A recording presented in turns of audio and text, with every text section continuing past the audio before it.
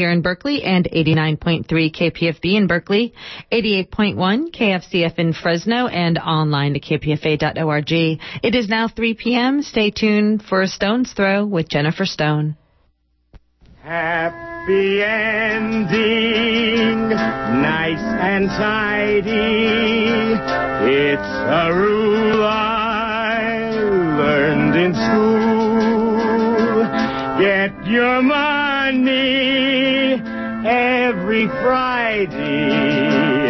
Happy endings are the rule. So divide up those in darkness from the ones who walk in light.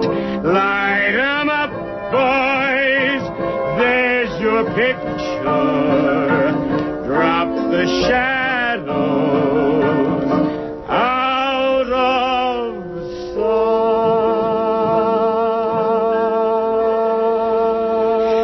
sight. This is Jennifer Stone with Stone's Throw. I got out my notebook this morning and I thought, the list is just too long. Free association is my downfall. I just made a list, another list. Oh, golly, I wish there was some way that we culture vultures, could just spend, about 8 hours a day at the theater. This week there's a movie called Fierce Green Fire. It's playing at the Shattuck. That's the one about the environment. There's a play about the late Oriana Fallaci, the fabulous Italian journalist, one of those people they're going to be making movies about for years. I looked for her book, Letter to a Child Never Born. It's a wonderful book that explains why it is that some women don't have babies. You know how that is, but I'm afraid that's politically incorrect these days. We're supposed to apologize, for not having babies. I looked at my stack of New Yorker magazines. I'm sure you all read your New Yorkers. So much good stuff in there. David Remnick, the editor of the New Yorker, has an essay on that madness at the Bolshoi Theater in Moscow. Absolutely horrific acid attacks on artists.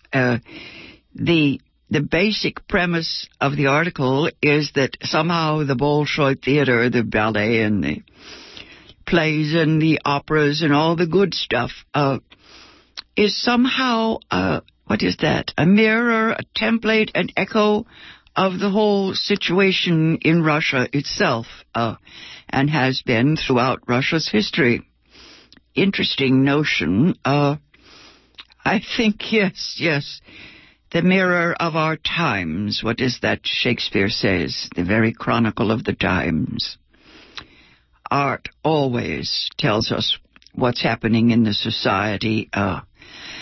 For Americans, you can see it all on cable TV. We can laugh at Portlandia. All the New Age nonsense gets a terrific send-up.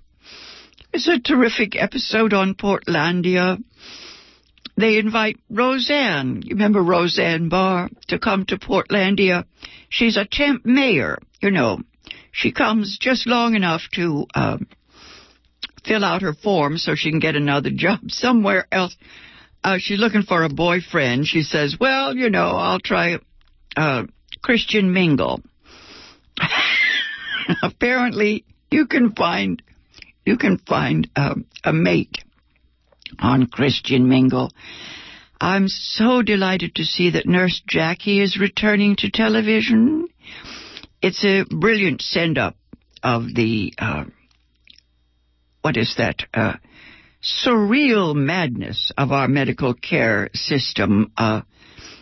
It's pretty hard to laugh at that stuff, but to this day, I remember an early episode of Nurse Jackie in which a gentleman who had diplomatic immunity was not prosecuted for tearing up a sex worker, and he himself had almost lost an ear. It was hanging by a thread, and Nurse Jackie took one look at it and flushed it.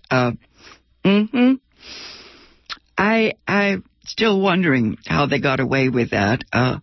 I, of course, am addicted to the huge, splendiferous costume dramas and epics like Game of Thrones coming back. There's at least 5 plot threads there. I'm losing track of them. I will watch anything written, produced, or directed by Michael Hirst, Hirst. He's the reigning genius as far as I'm concerned. He's got all those good things, like the Tudors and the Borgias and that. I've discovered the Vikings. Yes, Viking is on the History Channel. Gabriel Byrne, that wonderful Irish actor. It's an Irish production, actually. A lot of it comes out of Ireland. The way, a production of Camelot, yes, coming out of Ireland. I could probably just stay home and curl up in a rug and spend my dotage, my doddering days, watching those wonderful, wonderful fantasies, dream trips, overdressing the past. I guess, in a way, there's more historical authenticity than there has ever been. But nevertheless, it's escapism on a grand scale, Why live in the real world when we have cable TV? I did listen to the real news today just long enough to make myself ill. It seems that the 40,000 children in California who live with parents who are in same-sex relationships are in danger of being illegitimate, right? If their parents aren't legally married, I guess the whole families are living in sin. I tried to listen carefully to the questions and answers, but it's all just one absurdo stupidism after another. I figure it's just material for the late-night talk shows. That's what we usually find. Actually, some of it is just a little heartbreaking. I go back to the old days, back in the day, and I just thought today, dare to be dull, I thought I'd read something solemn and down to earth. I thought I would review my notes. I feel like an old social studies teacher these days, right? LBJ, 1965. Civil rights. Remember, folks? Remember? Civil rights. It's so interesting when we look at history and try to see whether or not things have accumulated, whether the wisdom has increased. I'm afraid. I'm afraid not. For example, I noticed that it's Passover and the first family in the White House is celebrating Passover. They started doing that in 2008 when Barack Obama was elected, and several people in the White House decided that it would be a good idea to continue to celebrate Passover, and they also incorporated the Emancipation Proclamation. Appropriate, yes. Now, that's dated 1864. So last night I was looking up the Emancipation Proclamation and thinking that that might be a good thing to read on the air, but of course, we know all about that. Yes. We know, yes, let my people go. We know a lot about it because this recent movie, Lincoln, has been the most, the most lauded film of the year, the only one that's a serious effort to look at American history. Yes, Lincoln, I guess. One real movie about American history is better than none. But it does make me look at 1965 and LBJ, and it puts me back in the Oakland public schools and the time when we were so cruel to Lyndon Johnson. Of course, he asked for it. Oh, I was reviewing my notes from those days. All the kids were screaming at LBJ, you know. Oh, yes, LBJ, how many kids did you kill today? Vietnam was just too tragic. There was no way for Lyndon Johnson to rise above or transcend that tragedy. He had to be driven from office. He had, he had no chance to be what he was capable of being. Actually, he was profoundly progressive. His work for civil rights has hardly been matched. Oh, I guess maybe by Lincoln, but that's another story. Listening to the Supreme Court and the lawyers today, I was asking myself now, where is the voice of democracy, the voice of reason, the out-and-out, straightforward demand for civil rights? I'm just going to be boring and read at this speech by Lyndon B. Johnson made at the White House. It's at the bottom. It says it was written at the White House, but he's speaking to the Congress. It's March the 15th, 1965, the Ides of March. He is addressing the 89th Congress. He says, Mr. Speaker, Mr. President, members of the Congress, I speak tonight for the dignity of man and for the destiny of democracy. I urge every member of both parties to join me in the cause, yes. And he goes on for, pages and pages. Speeches were longer in those days. He talks about Selma, Alabama, the tragedy of the death of Martin Luther King, the long-suffering men and women who peacefully protested the denial of their rights as Americans, so many brutally assaulted, and one good man, a man of God, was killed. Anyway, and on about the cries of pain, the hymns, the protests of oppressed people. And then he gets to the point and says that his mission, their mission, our mission, is at once the oldest and most basic of this country. To right wrong, to do justice, to serve man. So easy, folks, yes. In our time, writes Lyndon B. Johnson in 1965, in our time we have come to live with the moments of great crisis. Our lives have been marked with debate about great issues of war and peace, prosperity and depression. But rarely in any time does an issue lay bare the secret heart of America itself. Rarely are we met with the challenge, not to our growth or abundance, or our welfare, or our security, but rather to the values and the purposes and the meaning of our beloved nation, the issue of equal rights for American Negroes is such an issue. Remember, this is 1965.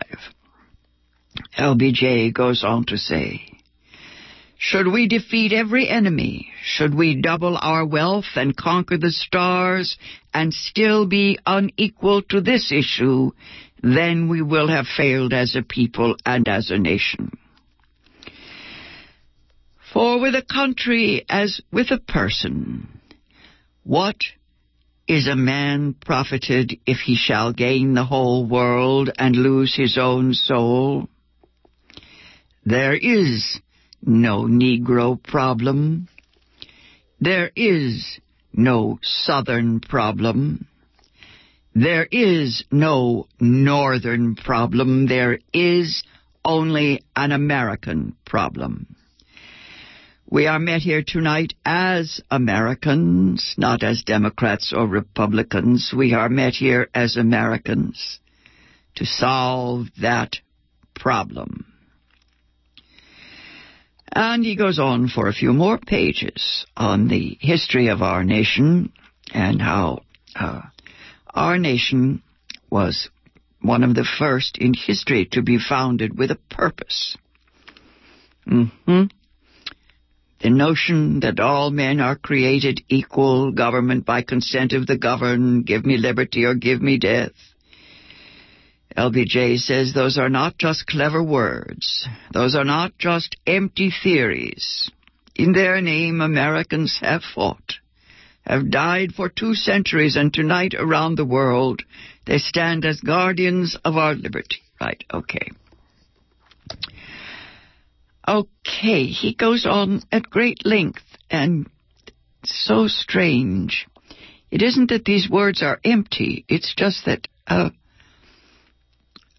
guess, I remember taking bits of this speech to a classroom along with Martin Luther King's letter from Birmingham jail, the letter in which he explained how it was necessary sometimes to disobey unjust laws.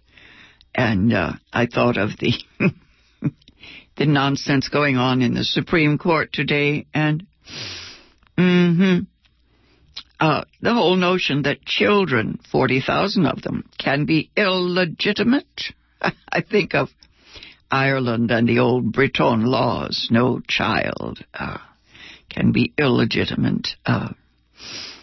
And if your parents aren't married, oh well. Anyway,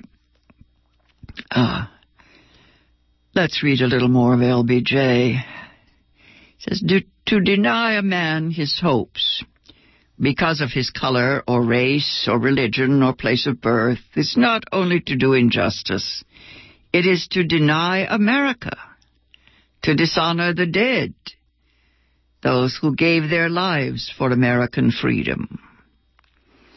Our fathers believed that if this noble view of the rights of man was to flourish, it must be rooted in democracy. The most basic right of all was the right to choose your own leaders. The history of this country, in large measure, is the history of the expansion of that right to all our people. He goes on several paragraphs talking about the complex and difficult issues of civil rights.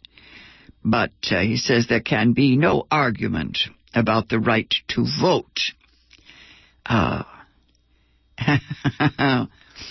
There's several other articles in your New Yorker about the ways in which the right wing is smothering, stifling, crippling the right to vote in our nation. He says there is no duty which weighs more heavily on us than the duty we have to ensure that right. That's what LBJ says. Yet the harsh fact is that in many places in this country, men and women are kept from voting simply because they are Negroes. Every device of which human ingenuity is capable has been used to deny this right. The Negro citizen may go to register only to be told that the day is wrong, or the hour is late, or the official in charge is absent. Deja vu all over again.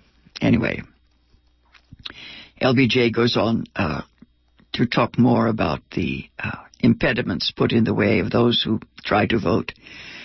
Yes, a man may be disqualified because he did not spell out his middle name, because he abbreviated a word on the application. Okay, if he manages to fill out an application, he's given a test. The registrar may be the sole judge of whether he passes this test. He may be asked to recite the entire Constitution or explain the most complex provisions of state law. Even a college degree cannot be used to prove that he can read and write. The fact is that the only way to pass these barriers is to show a white skin. Experience has clearly shown that the existing process of law cannot overcome systematic and ingenious discrimination. No law that we now have on the books, and I have helped to put 3 of them there, can ensure the right to vote when local officials are determined to deny it. In such a case, our duty must be clear to all of us. The Constitution says that no person shall be kept from voting because of his race or color. We have all sworn an oath before God to support and to defend the Constitution. We must now act in obedience to that oath. And he goes on to speak of the civil rights bill that he is sending to the Congress and his hopes that they will get on board and get the thing passed. Yes. He goes on, yes.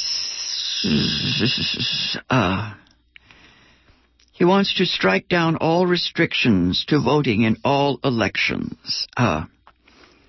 He wants to establish a simple uniform standard. There you go, federal standards for voting.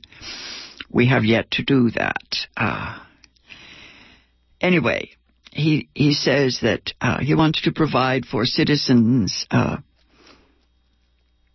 simple form of registration to eliminate tedious, unnecessary lawsuits. Finally, he says, I will welcome the suggestions from all members of Congress, and I have no doubt I will get some right. Finally, yes, he goes on in great detail, but my favorite line, well, he speaks, of course, of the fact that a century has passed, and now it's a century and a half. And yet, he says, the Negro is not equal. The century has passed since the day of promise. The promise is unkept. The time of justice has now come. Well, 50 years ago, right. His main point, of course, is that he has the power to do this thing and that he means to use it. Now, that's been quoted a lot by our present president. He says, Lyndon Johnson says, now I do have the chance and I will let you in on a secret. I mean to use it. I hope that you will use it with me. LBJ says, my first job after college was as a teacher in Cotulla, Texas, in a small Mexican-American school. Few of them could speak English. I could not speak much Spanish. My students were poor. They often came to class without breakfast, hungry. They knew, even in their youth, the pain of prejudice. They never seemed to know why people disliked them, but they knew it was so. I saw it in their eyes. I often walked home late in the afternoon after the classes were finished, wishing that there was more that I could do.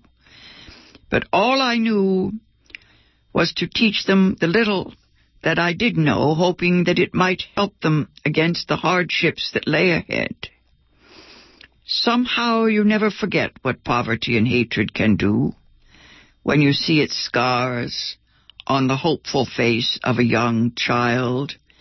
I never thought then, in 1928, that I would be standing here in 1965. It never even occurred to me in my fondest dreams that I might have the chance to help the sons and daughters of those students and to help people like them all over this country.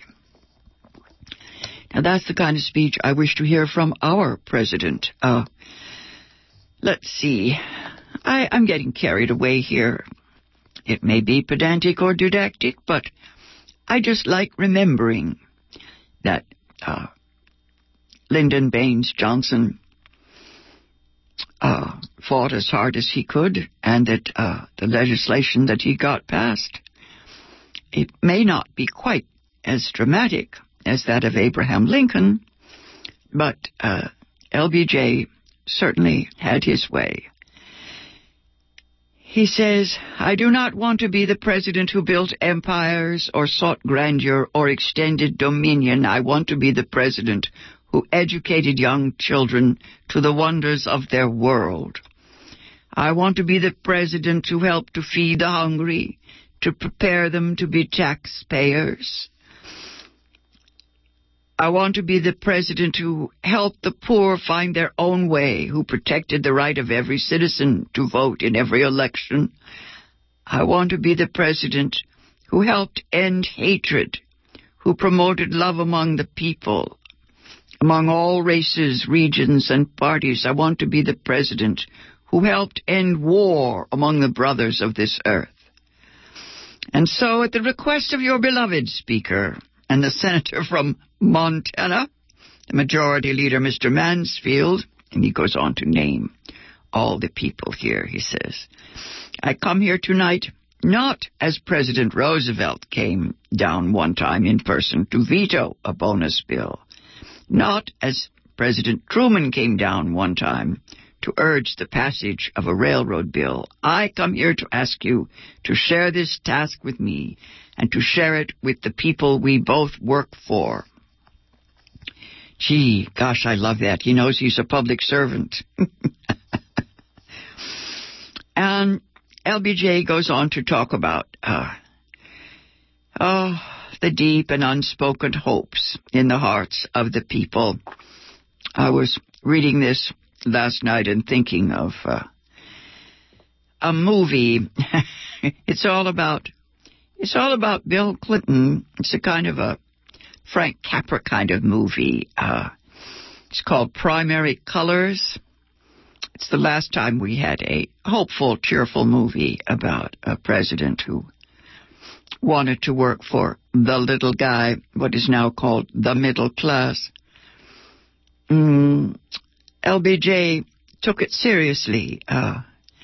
He talks about how often our people find their own pursuit of happiness to be darn near impossible. He writes about how many problems each little family has.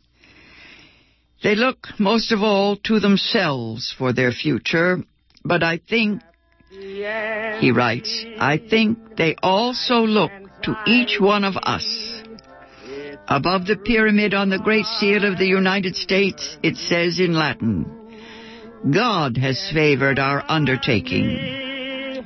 God will not favor everything that we do, but I cannot help but believe that he truly understands and that he favors the undertaking that we begin tonight. Once again, that's Lyndon Baines Johnson back in 1965, trying to be a better man, a good man, a wise president. I think we could stand a rerun of that. This has been Jennifer Stone with Stone's Throw. I'll be back on the air next week at this same time. Till then, go easy. And if you can't go easy, go as easy as you can.